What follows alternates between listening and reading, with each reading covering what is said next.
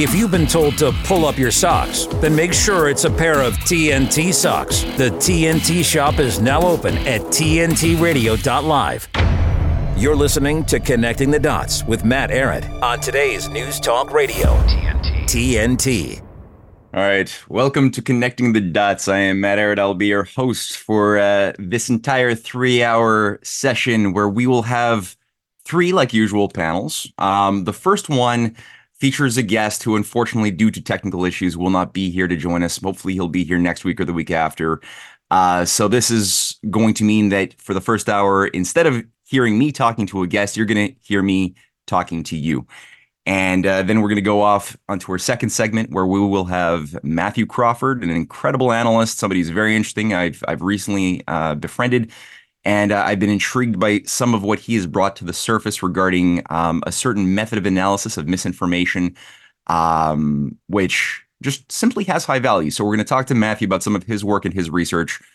And then we're going to talk to my wife, Cynthia Chung, in the third hour, who has just spearheaded the second episode of a new documentary series debunking the popular myths associated with the idea of the limits to growth. The idea that we're overpopulated, the idea that there's not enough food to go around, or that human beings can only do, well, essentially, human beings are only destined to adapt to scarcity, that we cannot create, discover, translate new discoveries into new technologies. So these popular myths that are really rampant in our day and age will be treated in these documentaries, and Cynthia is going to go through her most recent work and what is her thinking behind this? What research is she using to generate her claims and her proofs? So that's going to be exciting. For now, I think that one of the best ways to start this would be to have a little discussion about the geopolitical situation in the world. We are right now, after all, entering 2024 with a lot of danger. There's a lot of trigger points, a lot of catalyzers, which one could see very easily ripping through not just the world economy, but the fabric of what is holding society together. And it's really chewing gum at this point. There's a lot of hot spots that could degenerate, devolve very quickly. Obviously, everyone has been looking very closely at what's going on in the Gaza, but the broader geopolitical ideology is something that I think people have become more acquainted with, of the greater Israel worldview, which is more than a geopolitical issue. It is very much tied to the same ideology that infused itself into the United States, especially during the early days of the Cold War, with a new movement that sort of became almost like a virus that took over the host body of a Republican Party, that over time emerged, overseen by people like Zbigniew Brzezinski, who made sure that these fanatics, who were often trained by people like Leo Strauss, and here I'm referring to Richard Pearl, Donald Rumsfeld, and the entire nest of what became known as neoconservatives, not conservatives, neoconservatives, began to really take over. And you had a large, weird section of end times cultists, people who started looking at their biblical scripture from the standpoint of prophecies about the end of the world being the most important thing, not loving thy neighbor, not loving God and loving your neighbor as you love yourself, not the social gospel of doing good, fighting empire, kicking the moneylenders out of the temple. These lessons became less and less valued of what Christ actually taught. And instead, there was a higher emphasis placed upon the end of the world, when God chooses to destroy the world, and different interpretations of rapture that will be spirited up. The people who are really good are going to be spirited up, and those who are not are going to suffer, God knows, X amount of years on the earth, 7 years, more even, as Satan runs rampant for 1,000 years, after which point the Messiah will return and usher in a kingdom. Anyway, there's a lot of variations. None of this is really in the Bible. When you actually read the stories, there's a lot of interpretation and creative imagination that goes into it. But a lot of it also came in through British imperial players like John Nelson Darby, who is the head of the Exclusive Brethren of the Plymouth Brethren, a synthetic pseudo-Christian Gnostic cult set up in Britain in the 1830s, who proselytized along with some of his fellow British imperial brethren. His name Nelson, John Nelson, Darby, came from his godfather, Lord Horatio Nelson of the Battle of Trafalgar, one of the highest level British military commanders and very high up in British intelligence. So the fact that this guy all of a sudden had his great awakening when he did in the 1830s, then generating the insight that that the rapture was actually what was being spoken of in Paul's letters to Thessalonians, and decided to all of a sudden make it his aim to proselytize not so much in Britain, but rather in America, where he spent 6 tours, culminating all the way through and even after the American Civil War, touring across the United States, setting up little subcults. This was a big pain in the ass for Lincoln, who was trying to encourage people to save the Union by picking up a rifle and fighting. And instead, he had to deal with thousands of people who were followers of Darby, who chose instead to sit on their barn roofs, saying, "No, this is the signs of the end of the universe." And so they were just waiting to be spirited up, teleported. And the Union kept together a little bit longer.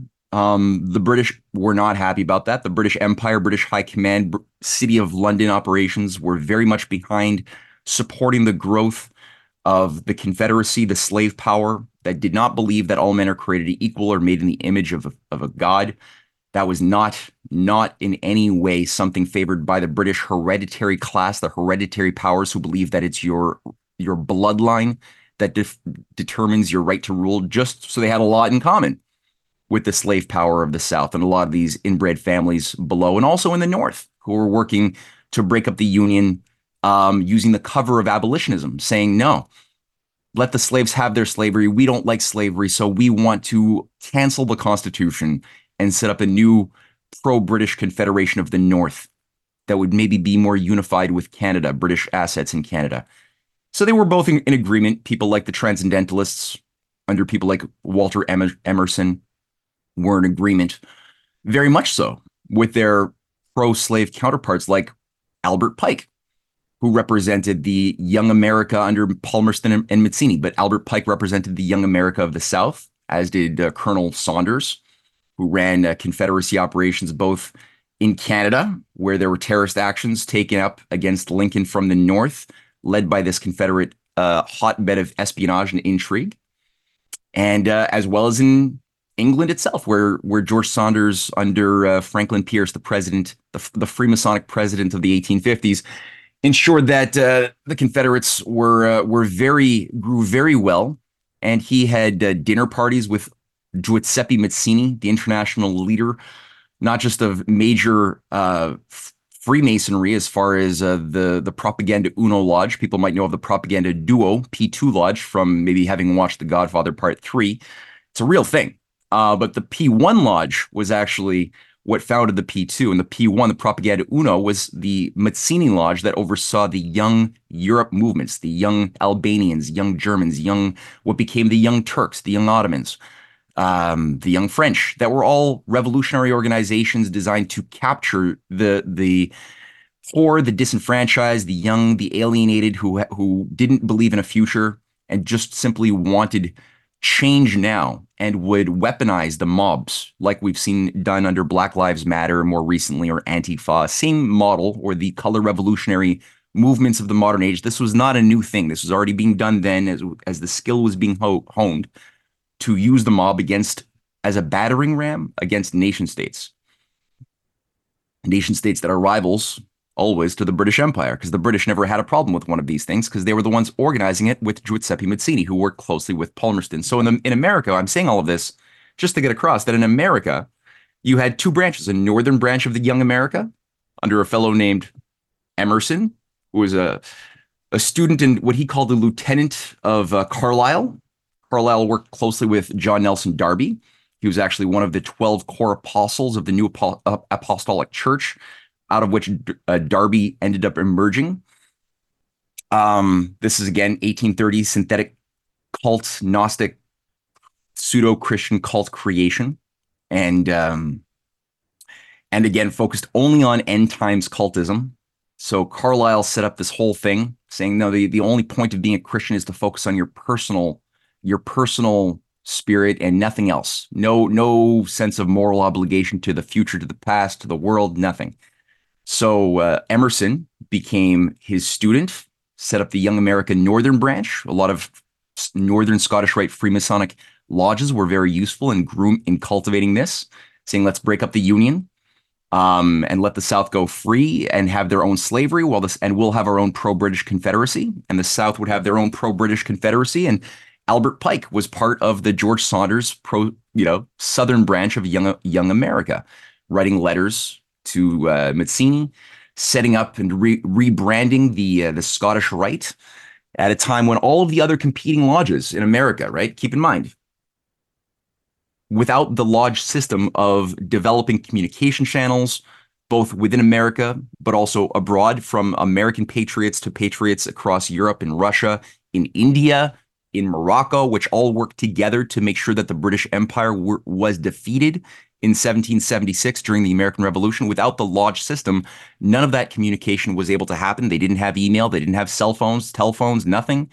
So the degree of secrecy was very important, but not all lodges were created equal. Some were used by very good people. Others were used by very evil Satanists. But after by the time the 1850s were rolling around, all of the positive lodges who were opponents of the oligarchical satanic lodges of the Scottish Rite were all destroyed in what was known as the anti-Masonic movements, which does seem to be a bit of a Mormon operation as well, which is a weird thing. But there was the story of a certain Mason who, or somebody who told the world he was a Mason, though there was never evidence, and said he was going to write a book about the secret initiation process. He ends up he disappears. We're all told he dies, and this is the catalyzer, sort of the George Floyd moment, to drive in the late 1820s or 1830s the anti-Masonic movement, out of which it becomes illegal. You can't. All lodges are shut down. Henry Clay, all of the good guys who happen to be Masons, they're all shut down.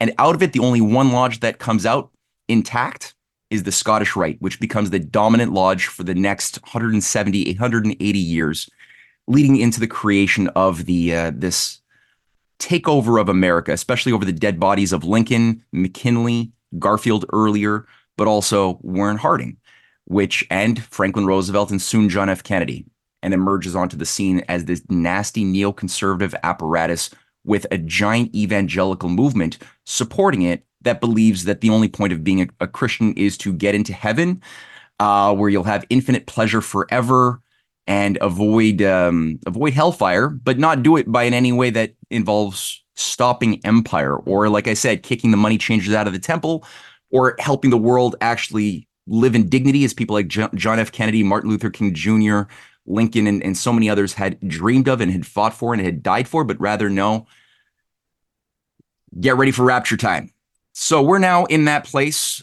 This does have a Zionist variation. This couldn't, what we're seeing right now blow up in the Middle East couldn't happen were it not for the collusion of Christian Zionism and this other thing that had been also groomed and built up in the Middle East. We're going to talk a little bit more about that, and we're going to talk about the BRICS, some developments about intercivilizational dynamics that are also coming onto the scene in a more helpful, positive light, representing a slightly brighter future. But it's not guaranteed, and we're going to, again, talk about that when we come back from a small commercial break on TNTRadio.live. TNT Radio's James Freeman. We have new revised figures from the Office for National Statistics showing that that's not illegal, that's legal, net migration to the UK has witnessed one of the largest increases on record. 750,000 additional people are now living in the UK in the space of just 1 year. A huge number that comes just 3 years after we left the European Union. Now, I didn't vote for Brexit because of immigration. I voted because of democracy. But millions did vote because they think too many people are coming into the country, which makes what the government has allowed to happen an absolute two fingers up to the people and democracy. Another example, if we needed another, of how the government does the exact opposite to what the people want and vote for. The Freeman Report and James Freeman on today's News Talk Radio, TNT. I'm just going to do a little voice up. 1 month on TV. I wanted to alleviate my pain. I also didn't want to be who I was. I always just felt like there was just something wrong with me, and I was trying to figure it out, and I used the internet to help me do that. Seemingly out of nowhere, we've suddenly seen a huge spike in media depictions and social media depictions of transgenderism. It's even reached the mainstream advertising world. The people who are consuming this are children, 13, 14, 15 years old, and it's so easy for them to literally be groomed. I just woke up one day, looked at myself in the mirror, and asked myself, what the heck am I doing? When trans-identified kids are referred to specialized gender clinics, they're often told that they're going to get comprehensive, multidisciplinary mental health assessments. We know that that's not true. I was easy to manipulate. The ideology that has become dominant at these clinics is that trans kids know who they are, and therefore to question them is completely taboo. My childhood was ruined. Who's there for their detransitioning? Nobody. Nobody would help me because they had more concerns of me reversing everything. Did this thing to alleviate this gender dysphoria that wasn't there before, but you made it into a problem, and now your body image issues are worse. That's not supposed to happen. What do we do now? D-Trans, the dangers of gender-affirming care. For more information, go to prageru.com. If you're talking about it, we're talking about it. Today's News Talk Radio, TNT. All right, we're back for the second segment of our first hour of Connecting the Dots. I'm Matt Ehret. I'm your host.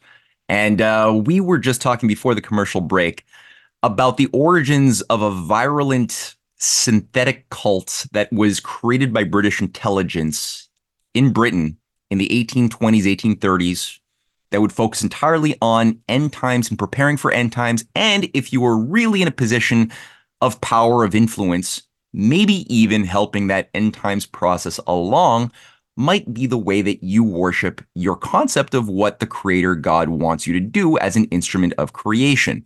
Since, and here's the lameness and danger I hope people could see of this line of thinking. If you're an inner initiate, you might think, and a fool, you might believe that, oh, if I am now, maybe I've been put through skull and bones, maybe I found myself groomed and positioned into a place where I can make things happen in the military, in a political, in the political class. And you believe in this variation of what you might think of as called Christianity, but I got to say it probably is something a little bit more sulfur smelling, or Zionism. Let's say you're a follower of Rabbi Abraham Isaac Kook, the first head Ashkenaz rabbi of British Mandate Palestine and Jerusalem, who worked closely with Jabotinsky, Vladimir Jabotinsky, who David Ben-Gurion, the first prime minister, called Vladimir Hitler because he admired the fascists so very much and believed in racial superiority to such a virulent extent as he did, that he wanted basically the entirety of Israel purged of any Arabs living there who he believed were Untermenschen. And those who were permitted to live there would simply be the servant secondary class under their overlords, more genetically pure overlords. Let's say you're a follower of one of these people and you consider yourself religious, of Darby in the case of the Christian Zionist movement, that gave rise to the Schofield Bible, that gave rise to the entire Dallas Theological Seminary, that gave rise to Vision TV, people like Benny Hinn.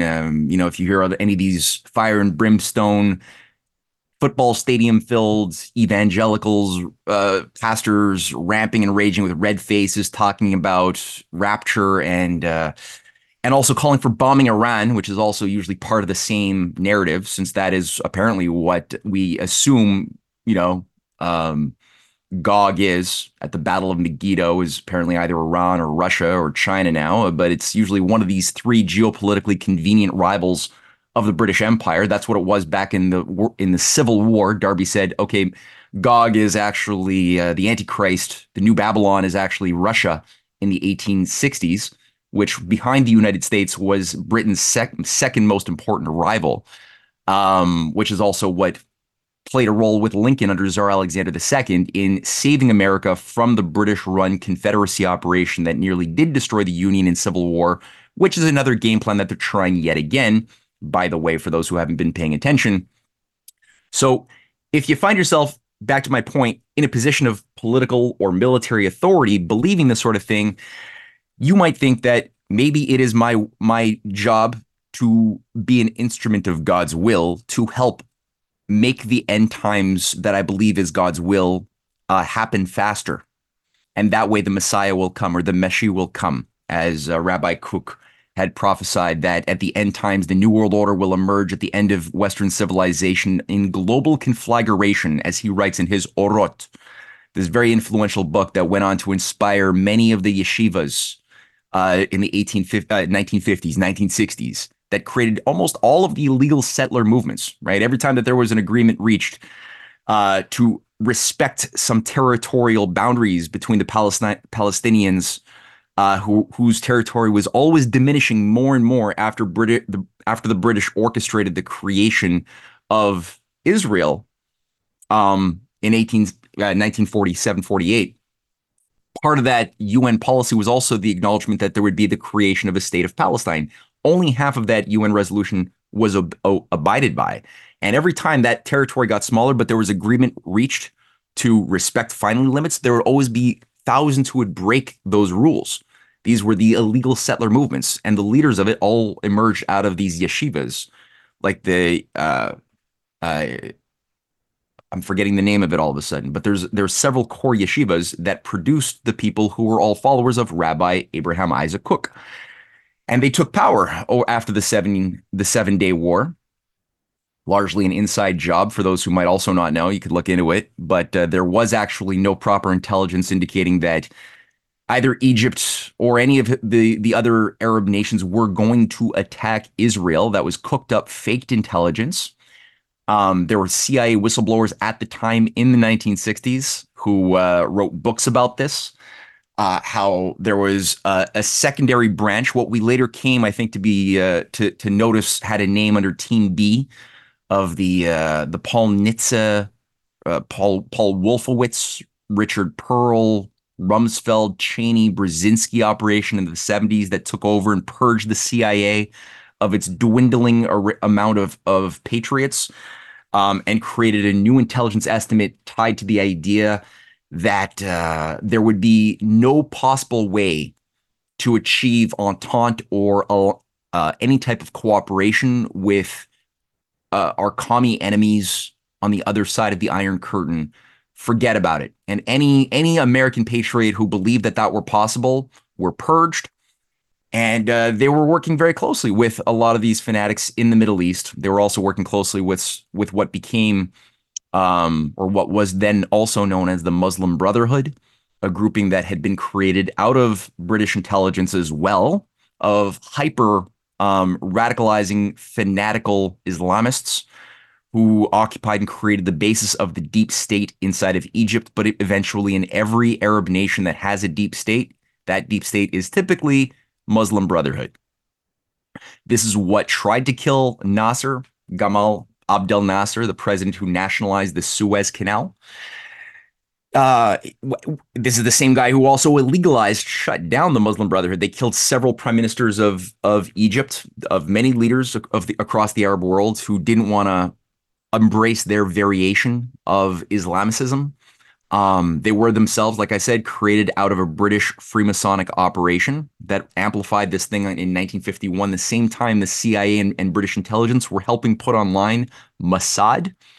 That same moment was when the Muslim Brotherhood was revamped, kind of in a similar way that Albert Pike revamped an already existent Scottish Rite Freemasonry in the 1871 period. That's the same sort of thing that happened, sort of just as how Albert Pike's Southern right um, of Freemasonry, became the basis of what then was known as the KKK that Albert Pike also helped put online, that emerged out of the Knights of the Golden Circle, the first intelligence agency controlled domestic terrorist movement, carrying out lynch mobs, running basically a reign of terror to try to restore the grandeur of the Confederate slave power South, always under foreign direction as well. Obviously, this is what gave rise to the FBI. You know, J. Edgar Hoover was, after all, his religion was Albert Pike's variation of Freemasonry. He was a 33rd degree Freemason. After 40 years, they finally let this cross-dressing fool who oversaw the murder of presidents, actually 8 presidents he was in power for.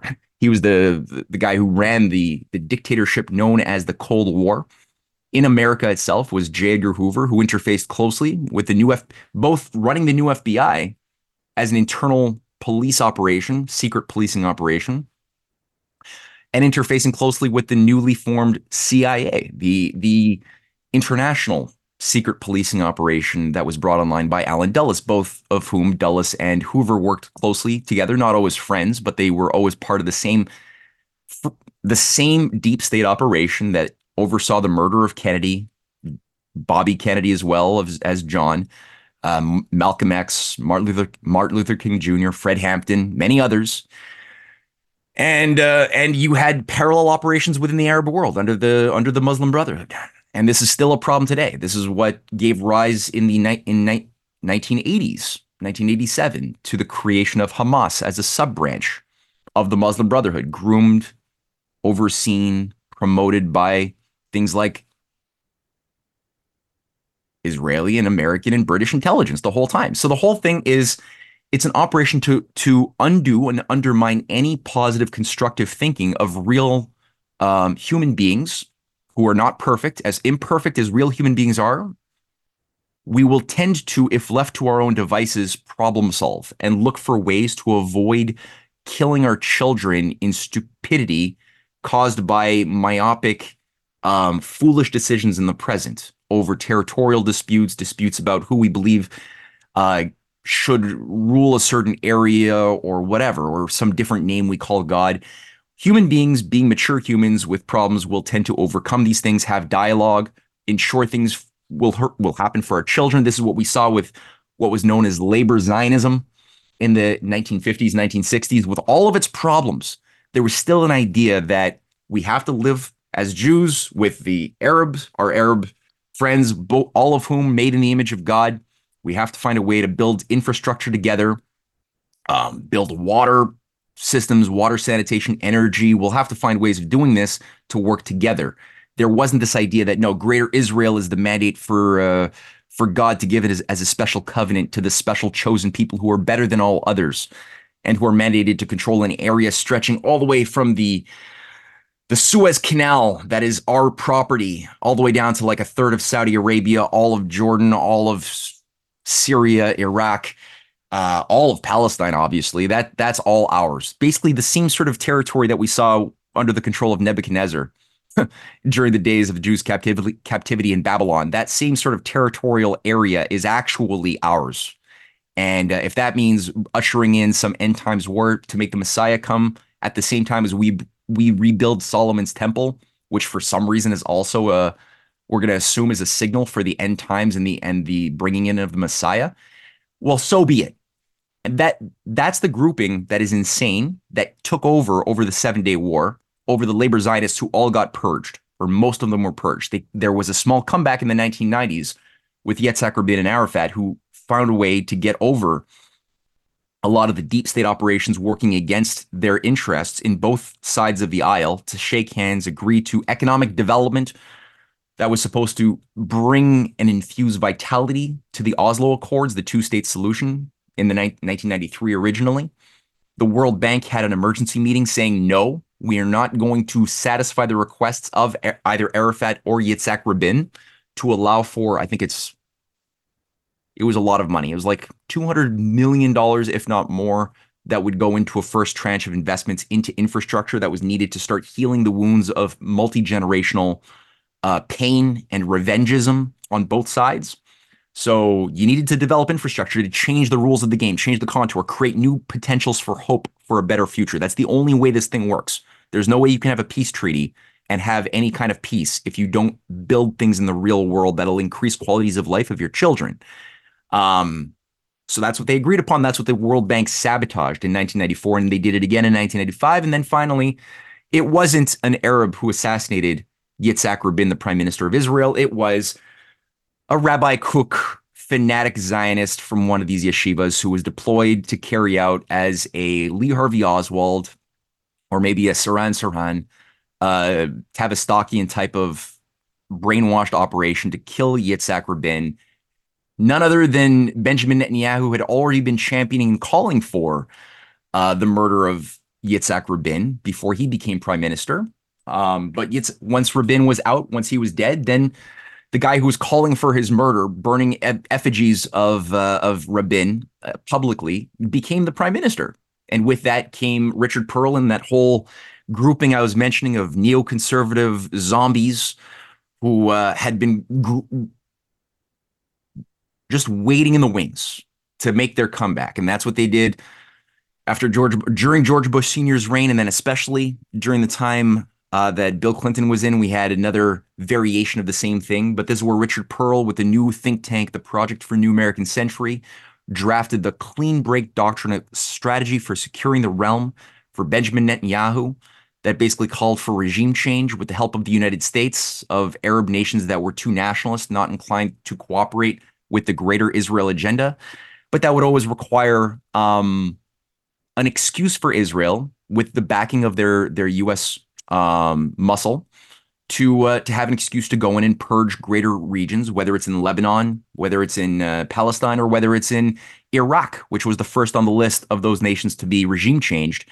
You need an excuse, some foreign threat to say, oh, we have to act in preemptive retaliation against something that we imagine might happen to us, even if there's no information that Iraq has weapons of mass destruction. We have to act like they do, even if we know that they don't, just like we did in the 7-Day War, when there was no evidence that we were going to be attacked by Egypt or Syria, but we did it anyway, because, again, it's politically expedient and it fulfills prophecy a little bit more. That's what was done. That's what became the basis of the organizing complex that gave rise to 9/11 and the anthrax attack and the age of regime change that really ushered in also an age of a surveillance state in America as well, and a biosecurity apparatus out of the anthrax inside job as well, that then justified a new massive budget under the BioShield Act of Dick Cheney, and the emergence of these end times cultists who were really just cynical and people who just didn't believe that they had a future anyway and wanted a variation of Christianity that gave them a sense that, okay, maybe you can't pay your bills, maybe you don't have a good job, maybe you don't have much of a positive future to look for, but at least you have the end times. And so keep on watching more rapture propaganda videos produced by these same creatures, and keep on supporting and electing agents of this apparatus that are advancing a World War III New World Order doctrine that will then create massive chaos around the world and an excuse to reset civilization for those laughing who are on the inside of the big, ugly, evil joke. And now we're at a place where it's coming due. The punchline is here, and not everybody is laughing and not everybody is playing along with the joke anymore. And the script for the New World Order, interesting enough, is not going according to plan. And this has a lot to do with the BRICS Plus, which has just expanded from 5 nations into 10, and it is much more than people think. We're going to go to a quick commercial break. We're going to come back, and we're going to juxtapose a lot of this ugliness with some of the developments around the BRICS Plus and the new intercivilizational multipolar alliance, which some say is another inside job, fake controlled opposition. I don't think so, and I'm going to tell you why.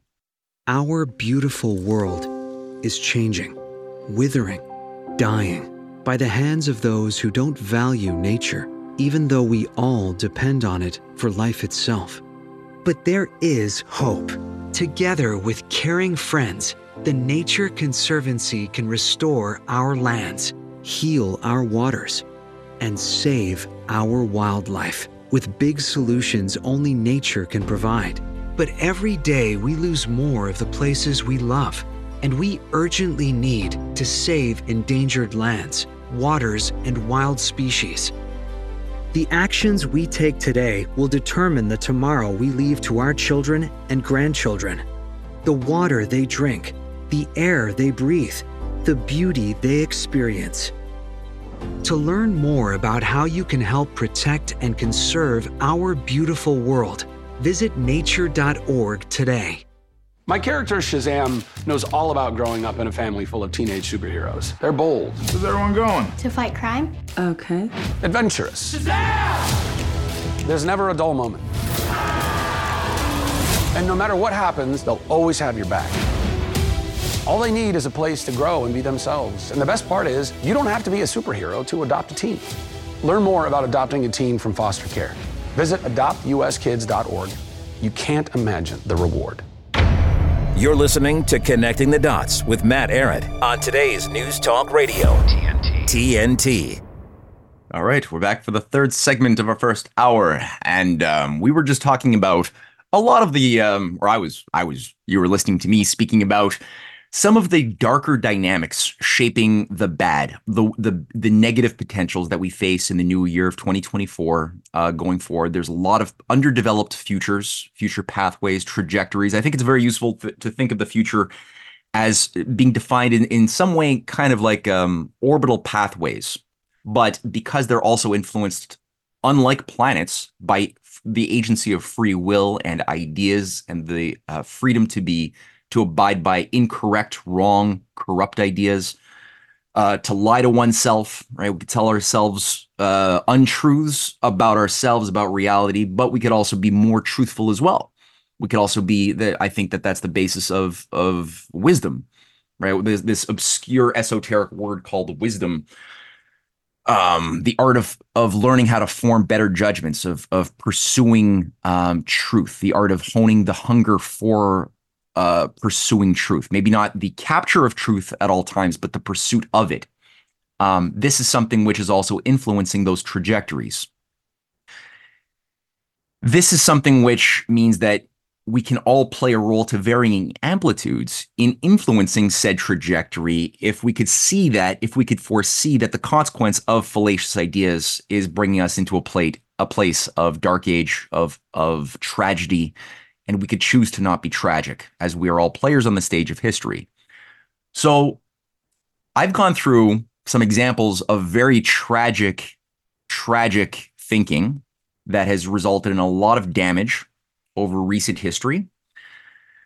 But then again, there's also those who didn't want to be tragic. And even though you could say that they, in some cases, risked their lives and in some cases did die, and I refer to already a string of presidents in America, but leaders abroad, Kwame Nkrumah, Sankara, there's many leaders around the world, Enrico Mattei, who all said, I'm not going to be tragic. I'm going to live and abide by my conscience. Even if that means the death of my body, so be it. The health of my soul means more than the security of my body or fame or something else. And these are people who are very important to study their writings, to think how they were thinking, to try to channel and tap into a little bit of that universalism that they tapped into within ourselves as well, to give us strength and to give us poise and wisdom and self-reflection as we also navigate. And I think that today there are some people in the world who I'm very happy are acting like the adults in the room. There's a lot of adult children in the transatlantic and outright corrupt technocratic fascists, but you actually have some adults in the room bringing something very different to the discussion about the future. And here, of course, I'm referring to what is known as the multipolar alliance: Russia, China, India, Iran, and what was up until a week ago, 5 nations representing civilizational forces: Brazil, Russia, India, China, South Africa. With all of their problems, there's actually an orientation towards not accepting the conditions of a death cult, of the reduction of population levels down to less than 1 billion, which is, I think, the consensus in the transatlantic priesthood, the technocratic priesthood that believes the computer models have all ascertained that 1 billion is all that should be permitted to live in this brave new world of rampant drug use to pacify the plebes, and forever wars to keep them too busy fighting each other than working together. and resisting the oligarchy together.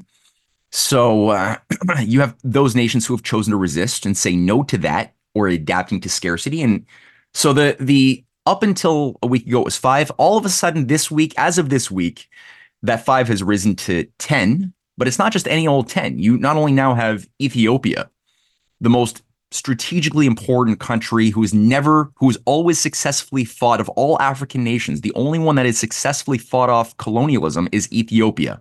They've never been colonized. They are now joining. They are also the place where you have the largest hydroelectric dam project, the Grand Renaissance Dam, the most advanced rail project, electrified rail project from Addis Ababa, the capital of the African Union, all the way to Djibouti in the Red Sea. That involves a rail line that is planning to eventually connect across the entire continent of Africa to the west coast of Dakar, stretching across 10 nations, many of whom have been through interesting coups over 2023, expelling colonialists and potentially creating a situation of independence and cooperation with control over their own resources for their own development for the first time. This also involves potentially extending that rail through Dakar, through the Bab el-Mandeb Strait of 28-kilometer gap. There's a project that's been on the books for over 20 years that's being revived slowly as a peace process is beginning to happen between Saudi Arabia and Yemen into building up rail lines, roads, highways, and pipelines into Yemen, into Saudi Arabia that is already building as part of the Belt and Road Initiative. The high-speed rail networks that are built up all across Saudi Arabia are being built up as we speak right now that would then connect down into Yemen as part of a reindustrialization policy. That's actually happening. You'll never get this in any mainstream or even most alternative media that I'm encountering in the West. It doesn't talk about any of this stuff, but that's happening. Funded by national banking investments, state banking that is directing credit towards 5 to 20-year projects, in some cases longer, often with the stabilizing help of China, which has built something like 38,000 kilometers of high-speed rail already that's planning on even doubling that within 5 years. That is increasing a bounty, abundance, increasing carbon dioxide. And for that carbon dioxide that is being committed to go down, not that it is, but it's all because of China and other nations working with China, especially Russia, and their commitment to transition to nuclear power, the most forbidden energy source that nobody is allowed to touch. That is what they're embracing robustly. 3rd, 4th generation thorium molten salt reactors that are already being built. They already have working prototypes in the Gobi Desert. They're greening desert in India and in China. They've just found new techniques of mining uranium from ocean water in China that was just announced this week. That's becoming commercially viable because uranium has a special electronic signal based on the electron spin of the various isotopes on the periodic table. Uranium has its own signature electrical charge that somehow they've found a way to isolate and then collect only atoms with that electric charge, being uranium, that could then be used for their nuclear power facilities. Fusion power, also China's putting investments in. We're going to be looking at a lot of this stuff with Cynthia Chung in the third part of or actually maybe not, but we're going to be looking at a lot of this stuff soon. And all that to say, so now we have Ethiopia joining. We've got Saudi Arabia who's joined. We have UAE who has joined. We have Iran, the arch rival of Saudi Arabia in the Arab world, who has also joined, right? Also, these nations, Egypt, key nation, key strategic choke points around the Suez Canal, the Red Sea, that are all joining the BRICS. So you have, unfortunately, Argentina failed to pass the intelligence test, and under their new libertarian ideologue, World Economic Forum committed green cowboy, Malay have decided to skip out and instead stay loyal to the U.S. dollar and the Paris Accords of decarbonization. So they're doing that for now.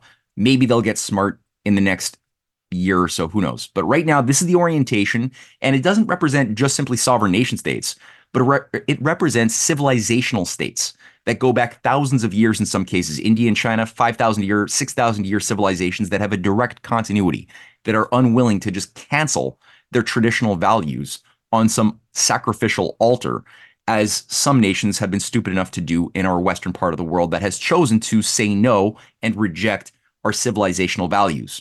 So you have this happening there. You have Russia also on board with this idea that we need to learn how to live and work together, that the UN Charter needs to be protected. We don't need a rules-based order. But if you look at the UN Charter, by the way, this is not, as some people say, the League of Nations 2.0. The League of Nations was an attempt at a one world government. That's true. The the UN, if you look at the original charter, like the US Constitution, it actually protects and enshrines sovereign nations, the sovereignty of nation states as sacred. And it legalizes the interventionism of one nation for any military act of aggression onto another. That's illegal. So it's good to the degree that you abide by it, but if you don't, well, it's just writing on paper, and you could use the UN to justify any kind of one world government, which is where, just like the US has a deep state operation that has taken over institutions of America to have it act as an empire of evil over the past couple of centuries, same thing for any entity, any organization, same thing for the UN. It does give the reason why the oligarchy actually doesn't like a lot of the UN.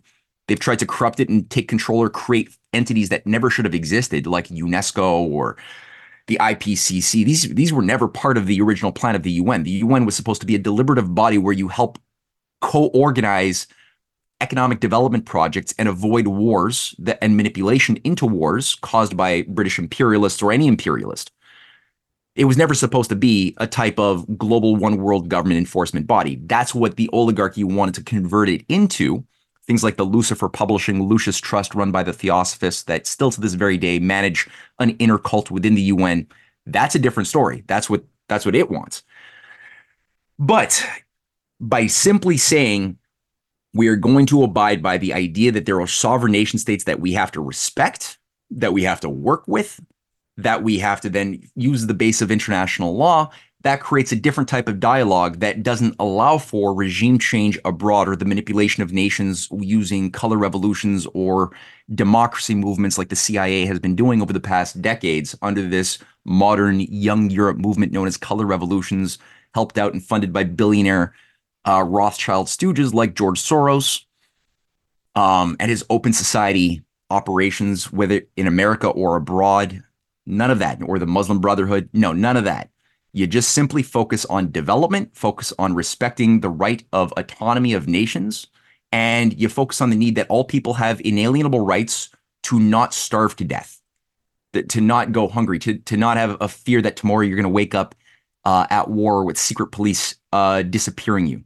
These are basic things that were enunciated in the Four Freedoms of Franklin Roosevelt, who probably was killed, actually, and I wrote a book about this, but Clash of the Two Americas, Volume 2, probably poisoned, as Stalin even said. It was Churchill's people who poisoned your father, to the son of Franklin Roosevelt. And a book was written about it called As He Saw It. But Franklin Roosevelt enunciated this in his good neighbor policy with South America, but also within his Four Freedoms. And that Four Freedoms concept was supposed to be at the basis of the entire UN Charter, which unfortunately 2 weeks before the San Francisco Convention that established the framework of the UN Charter, Roosevelt was dead. No autopsy. And all of his enemies, the Rhodes Scholars, the Fabians in the State Department that he was trying to keep at bay, all took over immediately with Harry Truman, a fool who didn't even know that there was a nuclear weapon being built, and who was happy, gloating, having a party when they were dropped on innocent civilians unnecessarily in Japan, as a message to Russia and to any other nation saying, no, it's a new game in town, and it's an Anglo-American special relationship. It's the UK-USA special relationship that Churchill announced, not even America, but Churchill came to America announcing this the same day, May 6th or March 6th, that the Five Eyes was created, or what became the Five Eyes with the UK-USA Signals Agreement. That was the same day that the Iron Curtain speech was also created.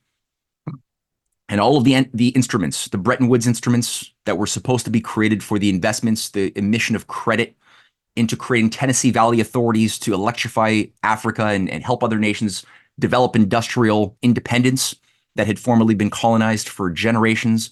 These instruments were all, and they were not used for that purpose.